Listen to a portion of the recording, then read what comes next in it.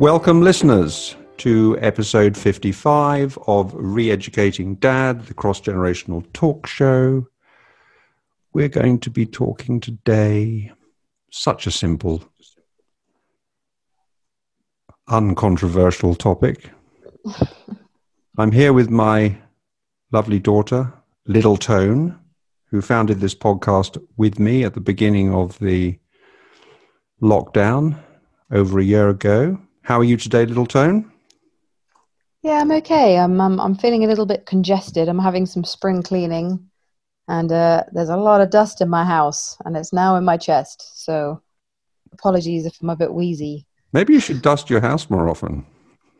Yeah. Maybe I should have some help dusting it. That would be good. Hint, hint. Other house sharers. House sharers, yeah.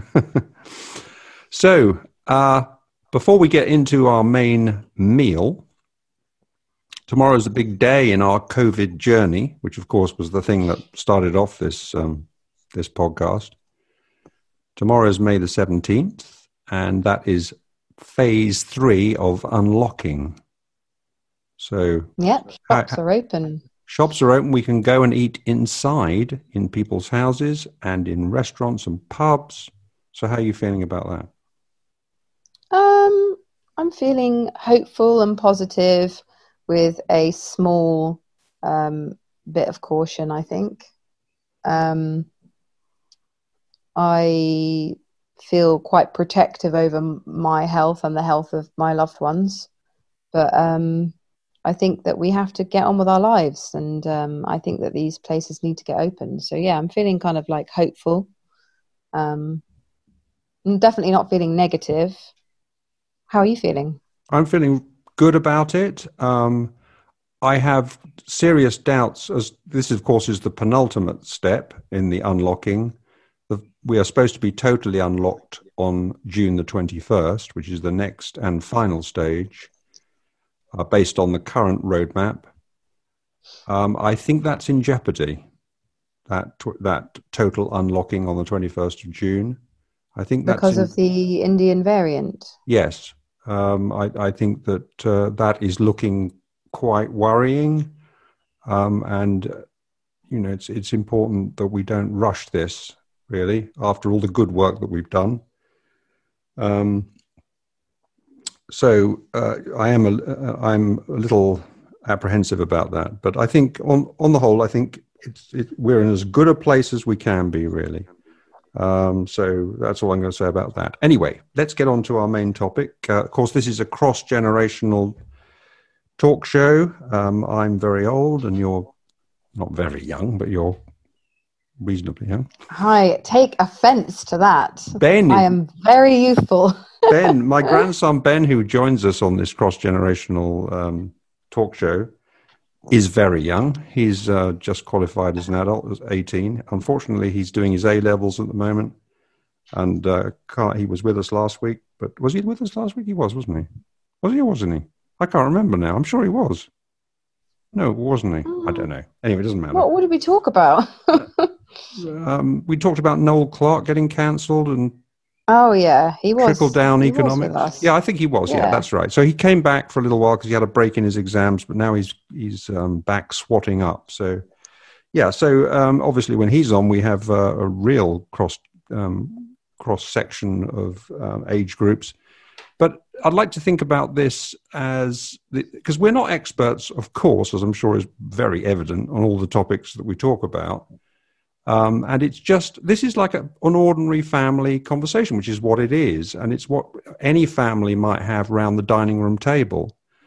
And it's very interesting to hear people's differing points of view, which are informed very often by where they are age-wise.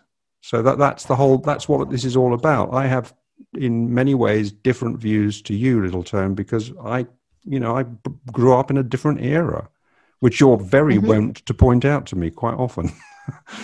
And I am, and I recognize that. But I think that through discussion, which is the way things are resolved in the world, or should be, through discussion, we work things out. We understand each other's differing points of view.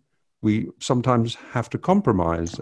We often have to compromise. And I think those are good things. So that really feeds in quite nicely to what we're going to talk about here, doesn't it? And sometimes we're re-educated. Yes, well, indeed. Not often, but sometimes. Well, I'm the one that has to be re-educated because it's called Re-Educating Dad. Yeah. And you have re-educated me in many ways. Awesome. But let's see because I don't really know what you think about this topic, and I'm not really sure what I think about it. So perhaps we can work that out in the few minutes that we're going to have together, the next half an hour or less now. So you wanted to. It's about the Israeli-Palestinian conflict and the increasing tensions over there, which are headed, it seems, towards war, all-out war, the way we're going. And you wanted to frame it from the point of view of what we as individuals might be able to do in this situation. I'm not entirely sure what you meant by that. Maybe you could put some flesh on that bone. Well, I think that we've just got so many awful things happening in the world, and I guess growing up and developing in cultural spaces, art spaces and stuff like that, you are often exposed to activism or learn about activism and about the choices you can make to help make the world a better place, which has been a really important thing to me, even, though what I do is probably quite small. The conflict that's been going on in Israel and Palestine is horrific. It's been war for years, really. There have been sort of like truces that have been made, and then they've been broken, and I mean, children are being killed. It's so awful, and it seems to be very much like you're either on one side or another, and I just wonder how we as individuals can help support change and peace in an area that's so far away from where we live. The privilege of being in the UK or in another country is that we can go, oh, that looks awful, I can just turn the news off. I don't think I can handle this today.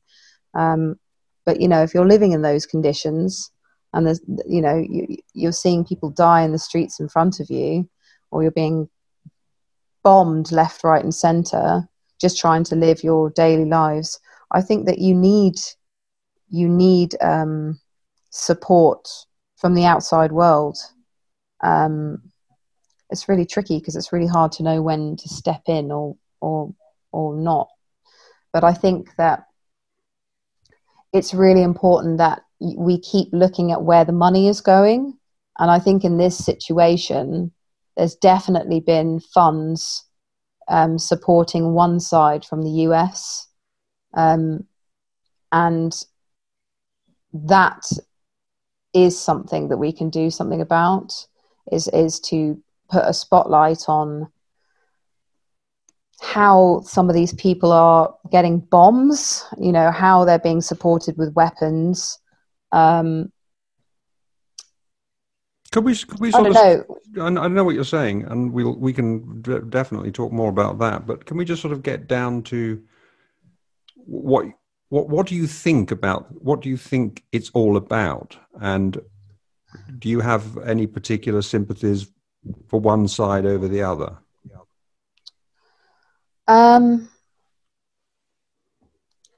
This is so bad, but I watched an amazing video which explained what was happening on Instagram, which I think I linked you to.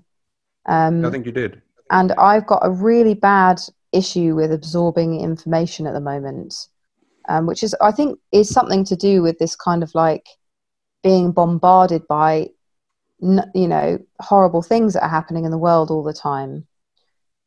So I think that it's quite hard to absorb all of this stuff when it's really has quite a big effect on your mental health.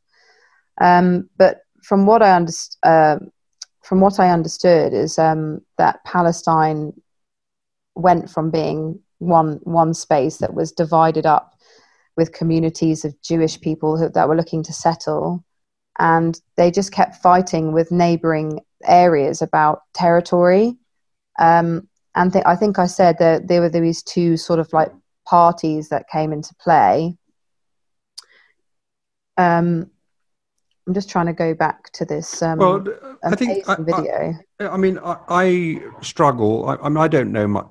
I don't know enough about this conflict at all. But we know that Palestine had a little bit of area, and Israel was a much larger space. And I think the Palestinian area started to grow quite considerably, not overnight, but in like the 1900s. And it was quite a religiously diverse area. And, Christians, oh God, it's really complicated. It is very complicated. There has been a big, a huge amount of Jewish settlers that have moved over from other countries to try and, find a bit of land that's theirs. And I think that they've had continuous fight back from the people already in the area. I don't want to say Israel or Palestine, because for me, I'm not educated enough to say who owned what and when it became.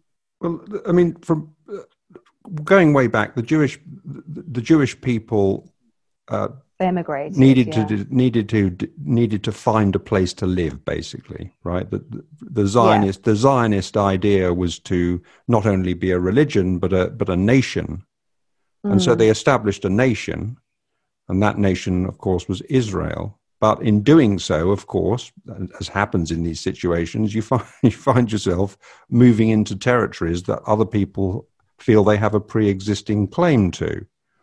And this obviously gave rise to normal conflict over land, because I see this as a conflict over land first and foremost.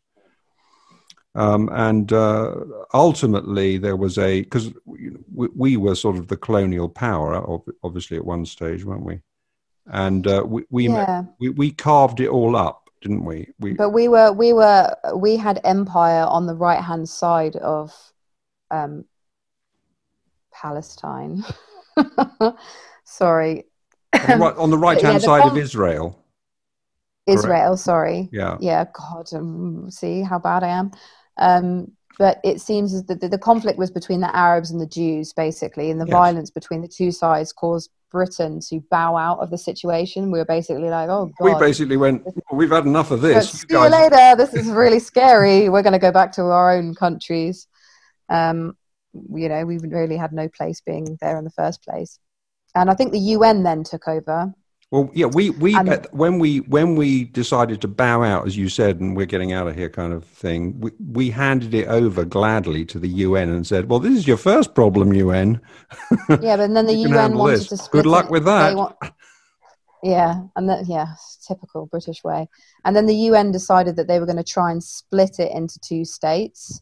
And they did a dog's dinner out of it, didn't it? They made a jigsaw puzzle that made absolutely no sense to really. I mean, it was a complete... No, well, because it was like, like you said, it was like 43.5% Palestine and then 56.5% Israel. But it wasn't like any kind of like divide that would make it easy. It was like a patch up here, a patch down there. And totally illogical, really. Yeah. I mean, I'm sure there must have been some logic behind it, but it definitely they often describe a camel as a horse that's been designed by a committee. That's basically, this looks like a land apportionment that's been designed by lots of competing ideas, and what you end up with is something really ugly and not very I think that the other tricky thing is that you have the city of Jerusalem, which is kind of like bang in the middle, which is obviously sacred to Muslims, Christians and Jews, and it was now then like a UN controlled international zone. But sort of like, I think the Jewish people sort of like accepted the UN agreement and the Declare of Independence of the State of Israel. Sorry, Des. But they're surrounded by Arab countries. So you've got like Egypt, Jordan, and Syria. So they're still really a minority. And anyway, I think who are a minority? The Jews.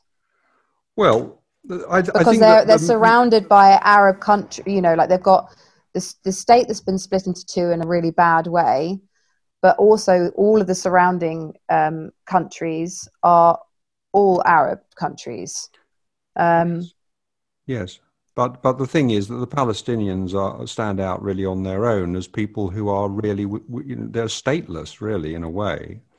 I mean, Gaza was it seemed to be that was the place that was supposed to be given to them, and that was supposed to be their land. But what's happened? There was, of course, the 6-Day War.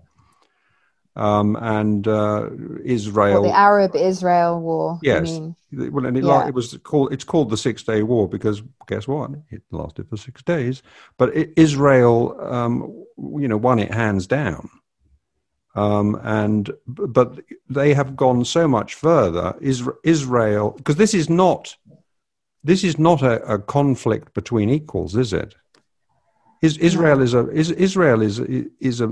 superpower, and I mean it's a mini superpower. It's a nuclear country. It's got fine military capability. It's, as you rightly say, totally backed by the US, with billions and billions of dollars every year for armaments. They have this system, which I'm sure you are aware of, called Iron Dome. Yeah. No, actually, I'm sorry, I'm not. Okay, I'm not. So you know that the Palestinians, or rather Hamas, fires these rockets towards Israel. Israel has a defense system that's called the Iron Dome.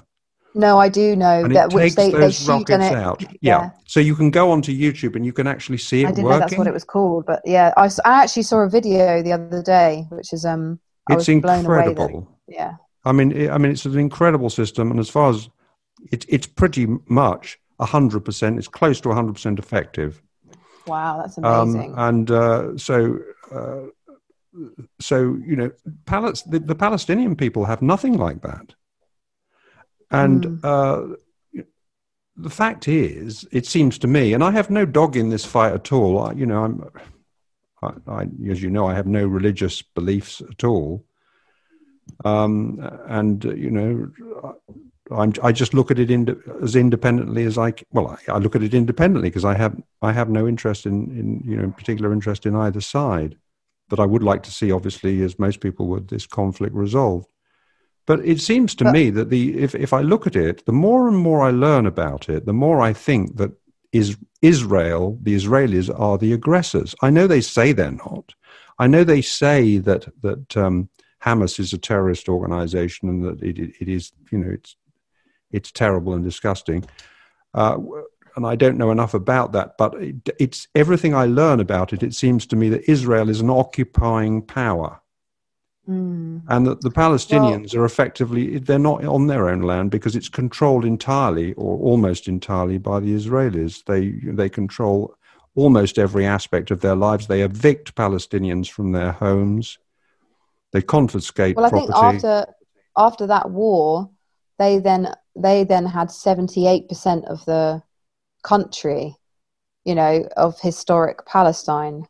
So again, yeah, like you say, that they, even just like in when you look at that, they have to be the aggressor. They've taken over the whole area. It seems to me that it's inarguable that they are an occupying power. And as far as I've been able to understand it, the international community says that their occupation and their settlement on those lands is unlawful. They also took West Jerusalem as well, which obviously Jerusalem was sacred to all the religions, and somehow they managed to take over the west side of Jerusalem. Well, I don't think there's any somehow about it. I mean, they are just so mighty that they can essentially do whatever they like. I mean, they can bring, as we've seen on the news, they can bring down buildings. I mean, I know they give 1 hour's notice for people to be able to get out, but they can bring down buildings at will. It seems to me that they are hell-bound on rubbing the Palestinian people, well, just grinding them into the mud, really. Yeah, well, after that they made 700,000 Palestinians refugees, literally living in tents. Sure. So we seem to be of the same view. I mean, I'm not saying that the Palestinian side is perfect by any means. I think that they've made some bad mistakes. But I don't think it's true. When the Americans say, and in the UK government say over and over again, Israel has the right to defend itself. Well, of course it does, as any nation does. But then, doesn't Palestine? Don't the Palestinian people have the right to defend themselves? And why keep making out that it's the Palestinians who are the aggressors? And just simply to keep pointing to Hamas and say, well, it's a terrorist organization, I don't think tells the whole story. I feel very uneasy about it. And I think that there are actually quite a lot of Jewish people who feel uneasy about it too. I mean, as you may remember, I have been a great respecter of the views of the late and great Christopher Hitchens, who was very much, I think, talking along the lines that you and I are talking along here. A Jewish guy. He had grave misgivings about the way the Israeli government were dealing with this issue. So I think that... I think there's a lot of the world that is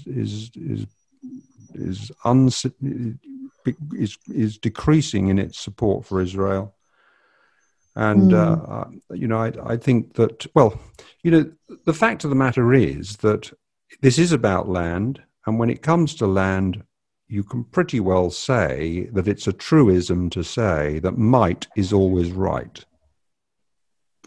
isn't it? I don't know what you mean by that. What I mean is that he who has the greatest power will own the land. Yeah. Right, okay. It's that simple. I mean, when I say right, I don't mean morally right. Okay. That's what I thought you meant. I mean right in the sense of, like anything, I mean, whatever the powerful say goes. I mean, it's that simple. And Israel is a very, very powerful nation, and they can get away with anything. And you can always argue. I mean, I've been involved one way or another in litigation through my business life many, many times, and people can always justify their position. You can always justify your position and make out an argument. But I think that independent people standing back and looking at this conflict will see that really it's just the fact that Israel is a mighty power and can effectively do whatever it likes, particularly with the backing of America, which I think should take a more independent line. Because the first thing out of their mouths every time is always, Israel has the right to defend itself. Why not say they both... Sounds like we're really on the same page. Yes, but why not say they both have the... Look, guys, you both have the right to defend yourselves. Now let's talk about this. How do we resolve this problem? But while you're giving unconditional love to one side, it reinforced and underscored by billions and billions in armaments, you're not being independent. You're not being an honest broker. And America is the only one that can really resolve this issue, because they hold the cards. I mean, they What is going on, America? Like, honestly, they do have such a power, and it's a little bit disappointing. No, it's not. It's quite a lot disappointing that Biden, who one would hope would be, have a quite different view to Trump on this. No, I'm a little bit surprised that Biden is not taking more of a independent, honest broker position here and because you can't bring these two sides to the table on the basis that you as the referee are saying that one of them is worse than the other, because there's bad on good both sides, and there's good on both sides. And I think, that's my view of it. It just doesn't seem right. Israel is clearly an occupying force. It's clearly acting like an occupying power that is controlling so many aspects of the Palestinians' lives. Well, yeah. But we have to get back to your question. So what can we do about it? What can individuals do about it? Well, I think the main thing is educating ourselves, listening, trying to understand, history and be up to date on what's happening right now. I think that clearly by listening to me, I'm still struggling to sort of like stay on top of what happened and who is doing what and stuff like that. So I think education is really important, and I think it's something that we really don't have enough of in the UK in terms of like educating young people as well as like just international news. There isn't enough international news on this subject, in my opinion. There isn't enough independent news. Yeah, so definitely not enough. When I hear mainstream interviewers, they seem very much so to biased, be accepting of the Israeli side, or too accepting of the Israeli side and what they have to say. So you can read the AFSC's Principle for a Just and Lasting Peace. What's the AFC? I don't know what that's short for. Let me have a look quickly. American Friends Service Committee. So what are they? Do we know what they are? The document is about community and or adult religious education curriculum. What are they saying?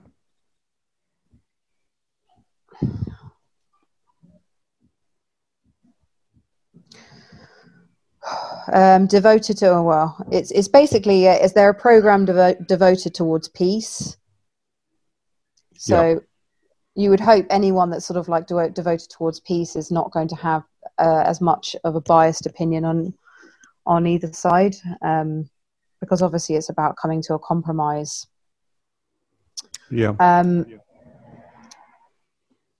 I think that you can take economic action by what you mean by boycotting Israeli goods? Exactly. Well, boycotting and divesting from human rights abuses against Palestinians by Israeli government, I think. So yeah, I mean, it's a lot of research, but even in the sense of what we're talking about with America, I'm a firm believer in trying to sort of like track where the money's coming from, like we've talked about with veganism and everything. Looking at who is financially supporting this feud or this violence, and I, for instance, I know in Brighton there was a big thing about HSBC, the bank, and how they're helping to fund the ongoing war out there. So that's probably worth looking into. Where I thought this discussion might end up getting into, but we're coming sort of quite close to the end of our time together now. But, getting back to my point about might is always right. And and I qualified what I meant by right.